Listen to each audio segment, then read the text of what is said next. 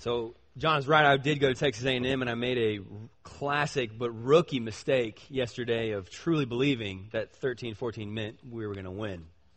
So as we gather and we mourn this morning, let us all console each other, probably confess a few sins, and get into God's Word today. We're going to be in Ephesians chapter 1. So if you go ahead and turn there, we're going to be picking it up in the middle of a chapter. So let me give you kind of the bullet points of what Paul has said up until this point in his letter to the church at Ephesus.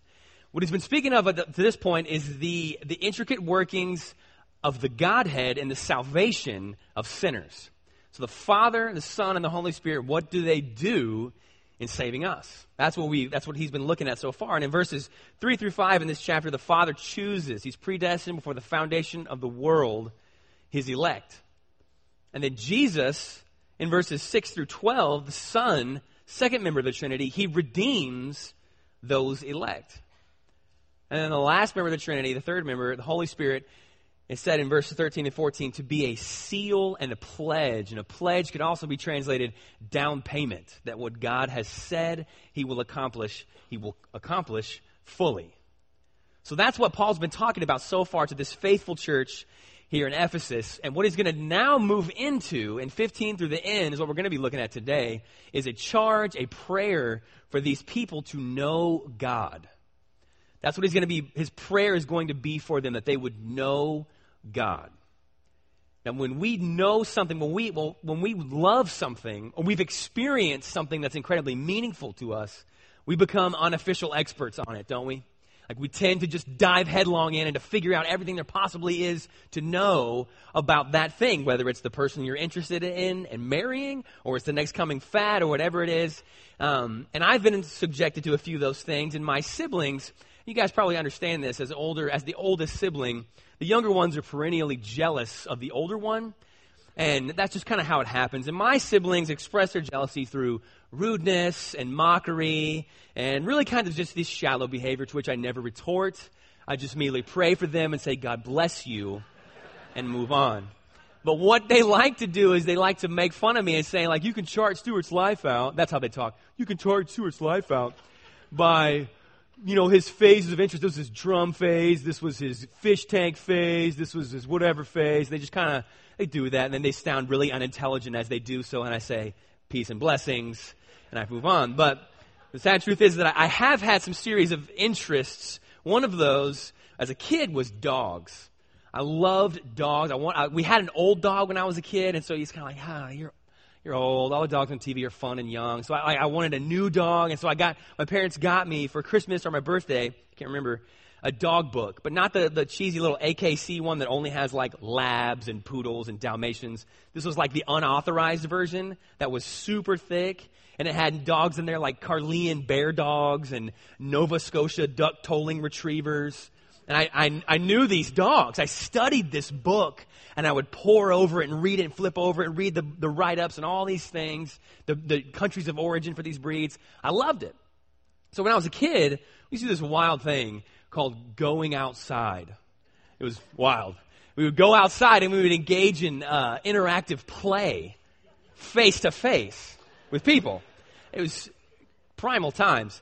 And so we would go out there, and our parents would follow us out there, and I would also engage in this play outside in the elements. And people would walk through the neighborhood like virtual reality, but in reality. They'd be walking through the neighborhood, and we'd stop and talk to these people. And one time, there was a new couple walking through, an older couple. I think they had become professors at A&M, and they're coming through, and they had this dog with them, and they stopped. My parents start talking to them and engaging them in conversation, and I'm just locked onto this dog as like a fourth grader, like this. Wow, I'm staring at the dog. The people could have had 8 legs and 2 heads. I don't even remember what they looked like. I was just staring at this dog. My parents were talking and discussing and meeting them, saying, hey, these are our kids and all this stuff. And then my mom finally goes, wow, that's a beautiful dog. What kind of dog is that? And I spurred out, it's a German Short-Haired Pointer. Because I knew. And my mom was like, what? And the people were like, what are you, weird kid? How do you know our dog? But I had seen that picture 1,000 times. I had studied it. I knew its country of origin. I knew how easy it was to train, its grooming needs, all these things. I had studied it. And I just knew it right when it came out because it was important to me So I poured everything that I had in as a little fourth grader. I still have the book. It's been re-glued several times. But I poured everything into it because I loved it and I wanted to know everything there could possibly be to know about dogs. That's what Paul's going to be praying for the Ephesians to do with God. His prayer is going to be that they would know God. That they would know Him at an obsessive level.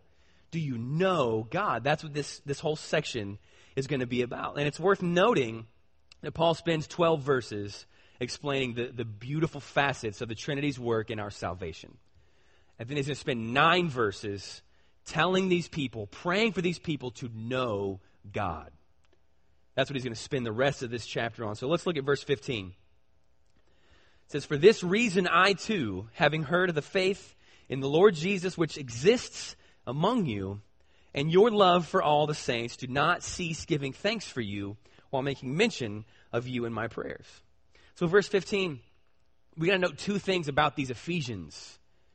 That they have an obvious, an apparent, an unashamed faith in Christ. And everybody sees and everybody knows. And they also love the saints. They love Christians really well. This is their reputation. You know, if it could be said of us that our faith in love for Christ is obvious, and our love for the saints is also undoubted, then we are well on our way in the quest for Christ-likeness. That those are absolutely critical factors. Those 2 factors are a lot of the reason why I read Christian biographies a lot. The lives of faithful men and women. I mean, think about missionaries who are starving themselves, giving their food away to the people they're trying to share the gospel with, those who have converted in a foreign land, or other leaders who, spend all day ministering and preaching and teaching and leading and meeting with people, and then they say, I need 2 hours with the Lord. I got to just go walk. So they're just pacing the beach, praying for hours with God. That's who these Ephesians are. They love God and they love people, and everybody knows it because Paul says that I've heard about this. I'm not there, but I've heard about it. That's who these Ephesians are. This is a big deal to know about them before we get in there. But do you notice in verse 16 who Paul thanks for their faithfulness, for their love? He says, I do not cease giving thanks for you while making mention of you in my prayers. Not giving thanks to you, but for you. See, Paul's not confused as to why or how this godliness in the Ephesians is happening, because the Holy Spirit inspired him to write Galatians 2:20, which says, "For I have been crucified with Christ. It is no longer I who live, but Christ lives in me.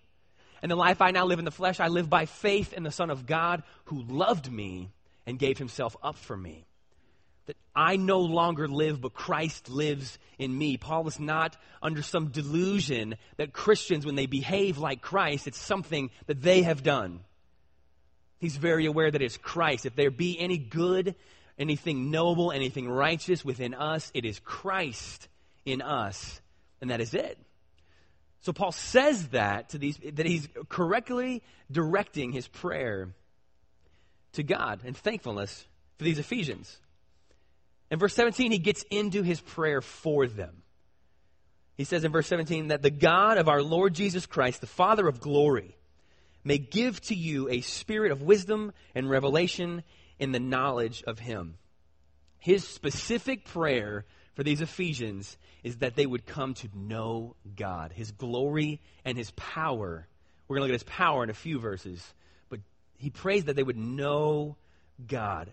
And I would argue that this is one of the greatest deficiencies of the church universal. We don't know God.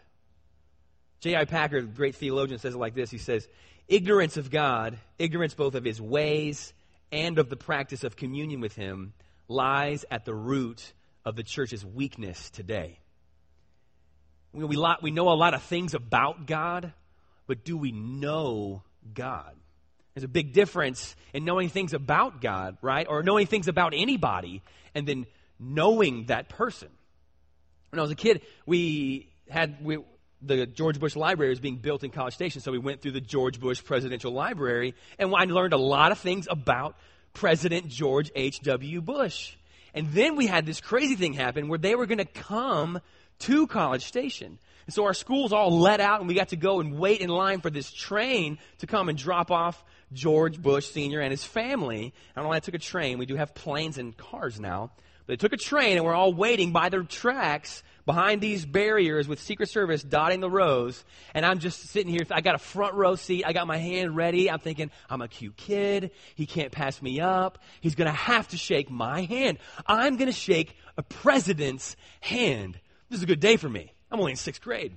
So I'm super excited about this. And he comes down, the doors open up, and I got my hand reached over, and I'm looking right at him, and he just walks right past me. And I was like, that George Bush Sr. is rude. He is not nice. All those nice things you learned about him in the museum is a sham, because he did not shake my hand as he was walking through. Sure, there was thousands of people there, but my hand was right there. And then coming after him is just kind of, measly Governor Bush. And I'm like, okay, you own the Rangers. That's pretty cool, I guess. I'll shake your hand. So he shakes my hand. And then we go on throughout the day. Then the election in 2000 comes around, and old measly Governor Bush is running for president. And I'm like, hey, I know that guy. He's a good guy. Shook my hand back in the day. So I know him. We got to vote for him. I'm going to vote for him in a few years. I can't right now, but you should, because I know him. He's a good guy. And there's a difference between knowing and knowing about. And obviously that's a silly example, but there is something to be said for knowing something about someone and then actually knowing that person, knowing that individual. That's a big difference. And we need to come to know God. In verse 17, we need to be aware of how that process comes about. His prayer is that God may give to you a spirit of wisdom and revelation in the knowledge of Him. That God may give it. We can't muster up the knowledge of God on our own. It's just not in us. We can't do this on our own. And really, when you think about it, anybody can learn facts and stats about the God of the Bible. From Richard Dawkins to the most liberal theologian out there who doesn't actually know the real God. They can all know facts. They can just open the Bible. It's the best-selling book in all of world history. You can find a copy and read it and figure out some facts about God, but that doesn't mean you know Him. That doesn't mean if I happen to read John 3:16, I'm saved. You don't know Jesus. So there is a big difference in that. So we need to know Him, and we need to be enlightened. That Paul prays that God may give it to the Ephesians because we need to be enlightened. Look at verse 18.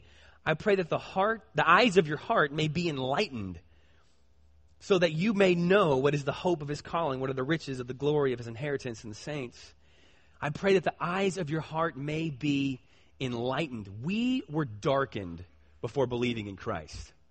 And if we have any doubt on that, Paul puts that away in 2 Corinthians 4, verse 4. He says that the God of this world has blinded the minds of the unbelieving. We are darkened before God. We are darkened unless He chooses to enlighten us. So I don't need to look inwardly to find more about God because that's not where it's going to be. I need to be enlightened as to who God is, emanating from Himself, not from me. So Paul prays that I pray that the eyes of their heart would be enlightened to know these things. We need to be shown the truths about God. And the great thing that we must always hold on to is that this is possible. A lot of times knowing God, studying your Bible feels impossible. It feels daunting, but this is very possible. Because not only has God given us a divinely inspired, inerrant Bible, but He has placed Himself within us. He has willingly indwelt the hearts of those He has regenerated with His Holy Spirit to illumine us and enlighten us to the truths of His Word. So we aren't stumbling and fumbling around in the darkness. In our postmodern world, truth is relative, right? Well, that may be true for you, but it's not true for me. So you can kind of do your thing. Let's just all kind of coexist, right? And then there's this anecdote out there of an elephant, and 6 blind men are all feeling the elephant, and they're like, okay, feel this thing, and that's an elephant, and describe what it is. That's us. We're all kind of looking for religion. So there's a guy at the tail, and he says, an elephant's like a rope. It's just like a long, skinny, kind of fuzzy thing. And there's a guy at the front who's like, no, an elephant's like a boa constrictor. It's a huge snake. Guy on the tusk, it's like a spear, like a stout weapon. Guy on the leg, it's a tree. Guy on the side, it's a wall. Guy on the ear, it's a fan. And everybody's feeling the same thing, but they're just blinded. We're limited. So of course, you're right. You tail people. Yeah, you're good with that. You leg people. You're fine with that. It's all talking about the same elephant. You just are limited. But what happens if the elephant speaks? What happens if the elephant says, hey, I'm an elephant. I'm a massive mammal with 4 legs and 2 big tusks and a trunk that I eat with. I eat vegetables. I run around and people say I have a good memory. That's what I am. I'm an elephant. Wouldn't we be fools to go, wow, it's really interesting that that's your perspective. Hey, that's great for you if that's what you think an elephant is. Other hand, I believe the elephant is a rope. So, hey, that's cool if you think it's a mammal that walks around and does that. We're idiots if we believe that, right? And then we're also unmerciful if we go, hey, that's great. You go on thinking elephants is a wall. That's awesome if that's how you experienced elephant. That's not okay because the elephant has spoken. And he is therefore the authority on himself. So if he has spoken, spear people, you don't get to keep going on in your spear peopleness. You have to now submit to what the elephant has said that he is, and that's what we have. We have a Bible, and God has spoken. So we're not fumbling around in the darkness at all. So there is an absolute truth that we need to know. And Paul says, he goes on in verse 18, he says, that you may be enlightened so that you may know what is the hope of his calling, the hope of his calling. Now, biblical hope is different than our hope. We had a lot of false hope yesterday in the third quarter, 14-13. But our hope was also kind of tempered with reality. We're playing an NFL team. This isn't very fair. So we might lose. That's what we called hope, right? We might win, we might not win. That's human hope. Biblical hope is not that. There is no chance of biblical hope not coming to fruition. Biblical hope is a confident assurance of a coming reality. That is coming, and I'm just waiting for it. That's biblical hope. It's a reality. It's not a maybe not thing. That's not what we live in. So what Paul wants them to be enlightened to is their reality, their status as Christians. That this is who you are as the called out ones, as Christ ones, Christians. That's what he wants them to know. That we need to know that we are not condemned anymore because we failed to keep God's perfect law. We're not under condemnation. We're under grace because Jesus didn't fail to keep God's perfect law. And he did fulfill it. And we come under that if we believe, and then we are covered in the blood of Christ. That's our confident hope. Paul doesn't want people to get lost in that, lost in unsurety. He wants them to be confident in who they are. We got to know this stuff, these precious truths of the gospel. Let us never get over them. Let us never look for more in Scripture. Like, yeah, okay, I get it. Yeah, you believe in faith alone, Christ alone. But what else is there? Like, what other cool thing? That's everything. Everything points to that gospel. That gospel will never be plumbed to its depths by us on earth. We will always be digging and learning and finding some nook and cranny, some other facet of the diamond as it turns in front of us.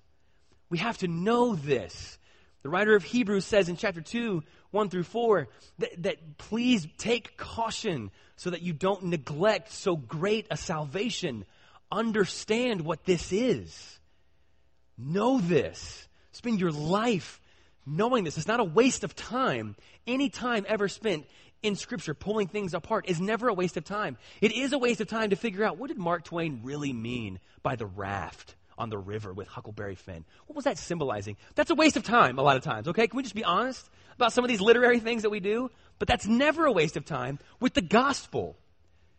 You're never wasting your time. Like, what is that? The hope of his calling. What is this hope that I have? What am I stepping in? What do I know? That's knowing God. It's never fruitless. We got to know these things. That's what Paul's saying. to this group. And he also wants them to know in verse 18 what's coming for them, their inheritance. What are the riches of the glory of his inheritance in the saints? He wants them to know that they're living for something greater than what they can see and hear and feel right now. That we are not living for 2016. We are living for eternity. And that when God recreates the entire cosmos, it's only going to be the saved that are there. We lose sight of that a lot of times. I think we don't study heaven a lot. We don't study eternity a lot. Or we don't spend time, we don't spend time pondering. We live in an era where thinking is a waste of time. Doing is a lot more important. But let us think and meditate upon the glories of heaven, of eternity, so that when it looks like the world is burning down around us in the 2016 presidential election, that we're looking forward to an entirely different government system. One monarch who makes the perfect decision for everyone all the time, and is the divine judge, and divine law emanates from him. And the only people that are going to be there are those who have been regenerated by him. That's what Paul says. Put your hope in that. Know that we are co-heirs with Christ. Romans 8:17 says that we, the adopted sons, the adopted daughters, are co-heirs with the begotten Son. The only biological child, we are co-heirs. We're not getting second best. We're not getting leftovers. And that who is this God, this Father, that can take his inheritance and not divide it up equally among everybody, but give everybody a full portion? I can't do that with my estate, but God can do that with his. That's why it's his inheritance. He's giving everybody the full allotment. Let us know that. Let us know this God. That's what Paul is urging these people to do. Now we have to ask ourselves, why know all of this stuff? Why is it never a waste of time to spend our days plumbing the depths of Scripture and trying to figure out what all of this is? And study and meditate. Why is that not a waste of time? If it's just going to happen in the future, like with glory in heaven, okay, it's going to happen whether I know it all or not, or I'm already saved right now. I know I have the simple faith of a child, so I don't need to learn more or spend kind of time. That's for smart people. Why do that? I think the answer lies in this reality that when we know God more, we know God fully, which will never happen until we are fully regenerated. But when we're on that pursuit, it drives us to a deeper and a more pure worship of him. Because I lack the words. When I'm praying and I'm trying to spend some time in adoration of God, I end up saying the same thing over and over a bunch. And I'm like, I want to know more. There's more to you, God. If I can describe my wife's greatness in more words than I can God, then that's a problem. I need to go to the Psalms and let those psalmists just pour over me, because they are never repeating themselves, except for Psalm 136, where he repeats himself over and over and over to drive home a point. But they're constantly finding these beautiful ways to know God and express divine worship for him. So when I study the Bible, I'm wrecked over my own sin, the level, the magnitude of my sin, and then to turn and have that juxtaposed to the mercy of God to save me and to keep me saved, then that drives me into a level of worship, a level of profound unction that can't come from within me. It has to come from what God has revealed to me when he's enlightened the eyes of my heart to know him more. To steal from a professor of mine, Dr. Bingham, he said, the greatest thought that you will ever think is what you think about when you think about God, because that will determine every other dimension of your existence. I'm going to say that again. The greatest thought that you will ever think is what you think about when you think about God, because what that thought is, that will determine every other dimension of your existence. Because if I think that God is a flying spaghetti pasta monster, then I'm going to do whatever I want to do, and I'm going to live however I want to live, because God is a joke.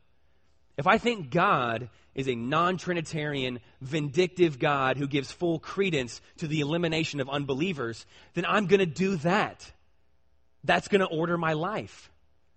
But if I believe that God is Trinity, fully divine, fully equal in Godhead, and that the second member of that Trinity took on flesh, laid aside his divinity, the use of his divinity, and took upon my debt upon himself for me, then that's going to severely direct the direction of my life and how I make decisions and how I walk around and how I worship that God. I mean, think about it. Since 1945, 70 years since World War II ended, how many movies and books and plays and discussions and new majors in college and things like that we've had an endless stream of media about that war since it ended. Why? And why that one as opposed to some other ones maybe? That war, and the more we learn about it, the more we grow about it, the more you're just driven to reverence and gratitude for what somebody else did on your behalf in the face of wicked evil. You ever thought about that? Why we keep going back to World War II? The evil was so evil and so bad, and the cost was going to be so great, and we benefit here and now from what some other man did on our behalf far away from where we live.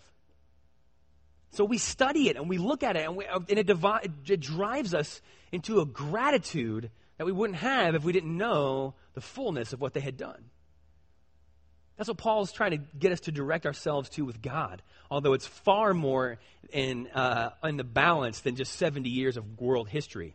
This is eternity past and eternity future, that we study what he has done on our behalf that we could not accomplish. So it drives us into worship, and when we realize who God is and what he has done, we have to consider his power. That's verse 19. Let's consider his power. And what is the surpassing greatness of his power toward us who believe? These are in accordance with the working of the strength of his might. We consider his power. God's omnipotence stands apart as a characteristic in preeminence of other characteristics of God. Because if God is not all-powerful, then he cannot be all-knowing. And if God is not all-powerful, then he cannot be omnipresent. He can't be everywhere at the same time. And if God is not all-powerful, then he can't be omnibenevolent, meaning he's not all good. He's just really good. So his power, that word that translated power is Greek word dunamis, where we get our word dynamite. Power. We need to study this power and to know this power. What kind of God must we serve that he can claim us out as his own before the foundation of the world? What kind of God must we serve that he can save us individually? Just take a minute. Take time later today to think about what it took for you to get saved. What all had to line up perfectly? Who had to still be alive to cross your path at that moment? How many other people behind that person had to be faithful in sharing their wisdom and their testimony, what they've gotten from the Lord? Just the magnitude, if you just look at yourself, and even if you feel like you have kind of a simply explained testimony. I grew up in a Christian home with Christian parents. Well, what about their parents? What about their parents? Like today and age, are they together, divorced? All these different things that came together just for you to get saved. And you think about the vast spider web out of that, and then now imagine that for every single Christian that's ever walked the face of the earth, the same thing has happened. What power does this God have toward us? We notice that he says that is the surpassing greatness of his power toward us who believe. That's what Paul wants these Ephesians to think about, his power towards you and I, towards those who have believed in him. Because in verse 18 it refers to our past, the hope of his calling. That was a moment in time that happened. I'm saved once, and it happened then, sometime in the past, at some point, whether it's recent or distant. That's the past. And the future was the riches of his inheritance, right? You're looking forward to glory. Your inheritance is a co-heir with Christ. But this surpassing power of God towards us who believe is the present, that he's presently working. And how does he display this power in time and in space? He displays this power in time and in space through Jesus. Look at verse 20. Which he brought about in Christ when he raised him from the dead and seated him at his right hand in the heavenly places. He brought this about in Christ. Now, it's important to note who Paul attributes the resurrection to. Surely, the whole Trinity was involved in this process, but Paul specifically gives reference that it is God the Father who raises Jesus from the dead. Peter says the same thing in Acts chapter 2, verse 24, when he's giving his big sermon, the first big sermon after Pentecost. He says, "And God raised him up again, putting an end to the agony of death, since it was impossible for him to be held in its power." God raised him up. That's what got Paul, this power that Paul is attributing to God. Now let's notice too where Jesus is. He was brought about in Christ when he raised him from the dead and seated him at his right hand in the heavenly places. Seated him. He's sitting down. So I don't know about your house when you were growing up, but if you were sitting down, that meant you weren't working. So if you were supposed to be working, sitting down is a bad thing, and you get in trouble, and you get beaten. But if you're up working, that means you're working. Now let's notice that Jesus is sitting down. He's seated at the right hand of the Father. He's no longer in this redemptive work, which was not the case in the Old Testament. Let's look at Hebrews chapter 9, verse 11 and 12. The writer explains it like this: "But when Christ appeared as a high priest of the good things to come, he entered through the greater and more perfect tabernacle, not made with human hands, that is to say, not of his creation, and not through the blood of goats and calves, but through his own blood. He entered the holy place once for all, having obtained eternal redemption." So the priests in the Old Testament never obtained eternal redemption. They never just went in one time and then it's done. They were going in and out of the Holy of Holies, making sacrifices on behalf of the people daily. And then yearly, they have Leviticus 16, the Day of Atonement, this Yom Kippur, where this massive redemption of sins has to take place with the scapegoat and the like. So they're never done. And if you read Exodus 37, when the people come out of Egypt, and God's saying, okay, here's how I want you to construct the tabernacle.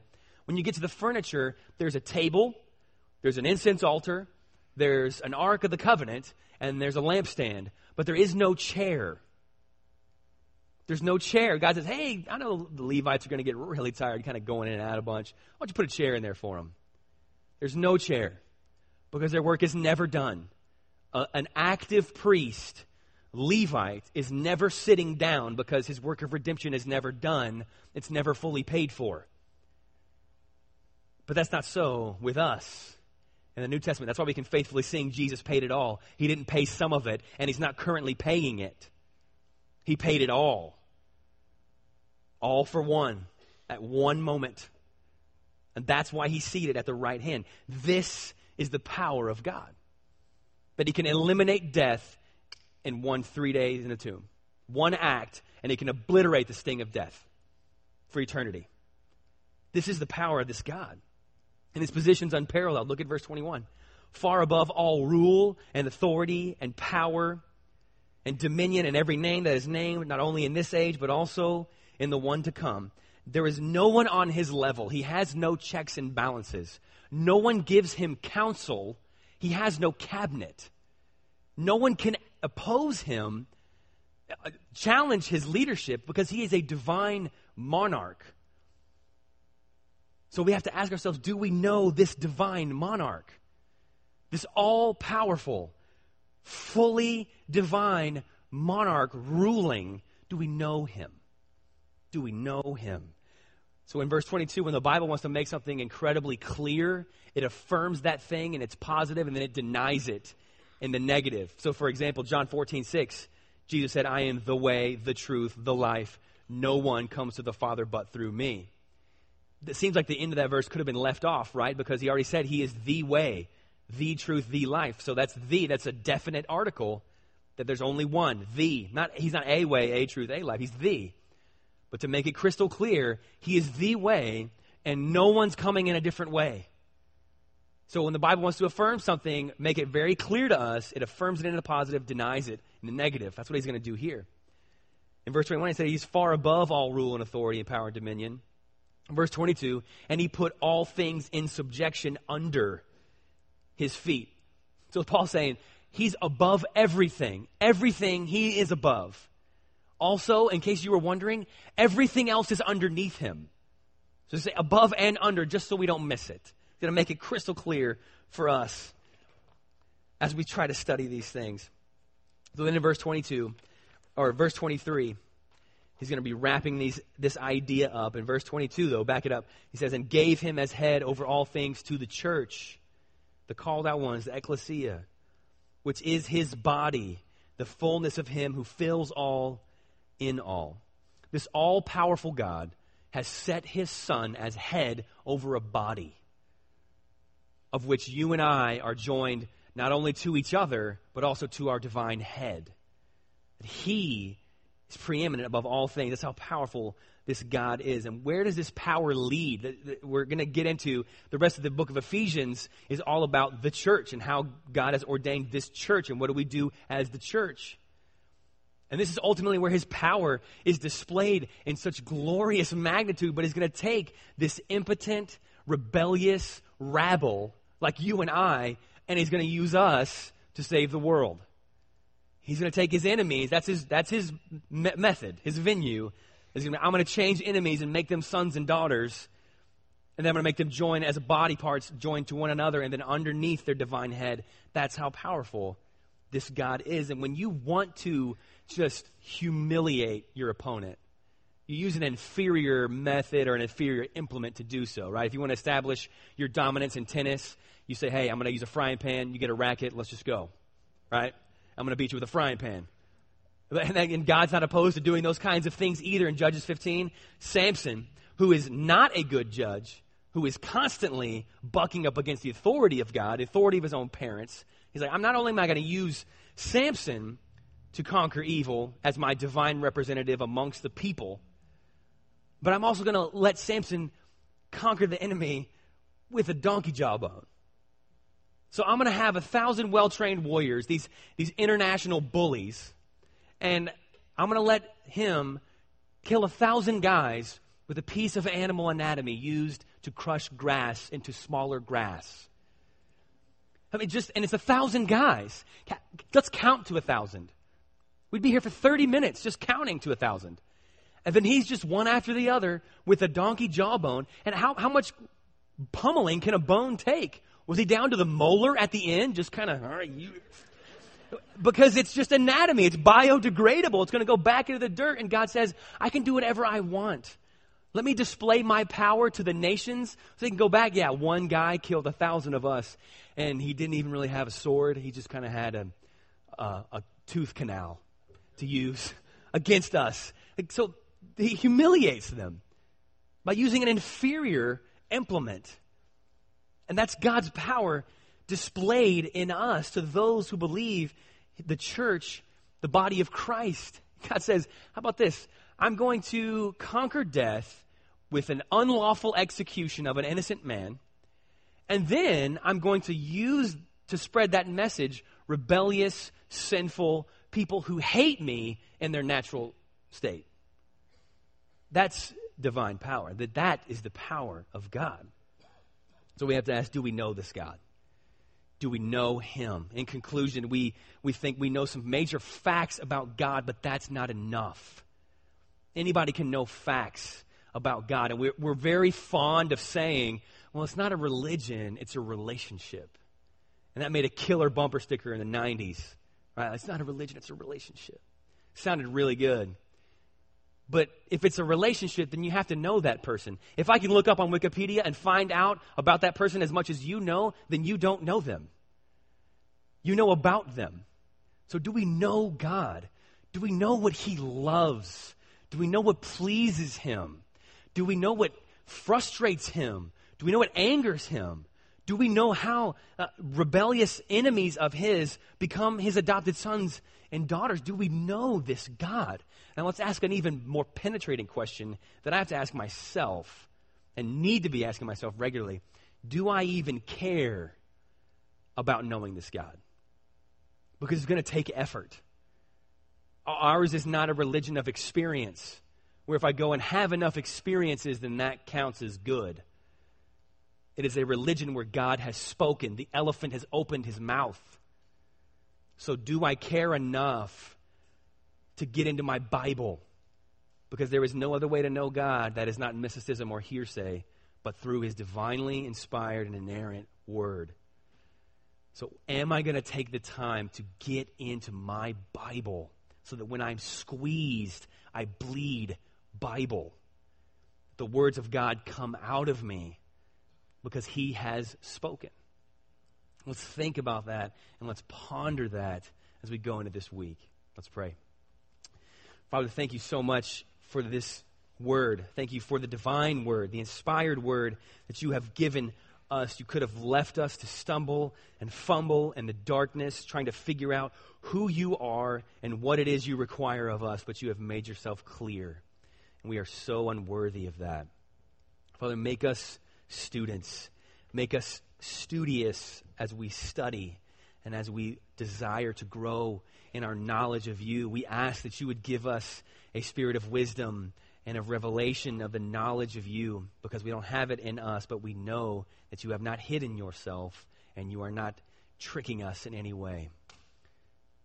Father, empower us to be faithful believers, faithful followers, slaves who are doing only what we are supposed to do, knowing, loving, and serving this divine God. And we ask these things through Jesus' name. Amen.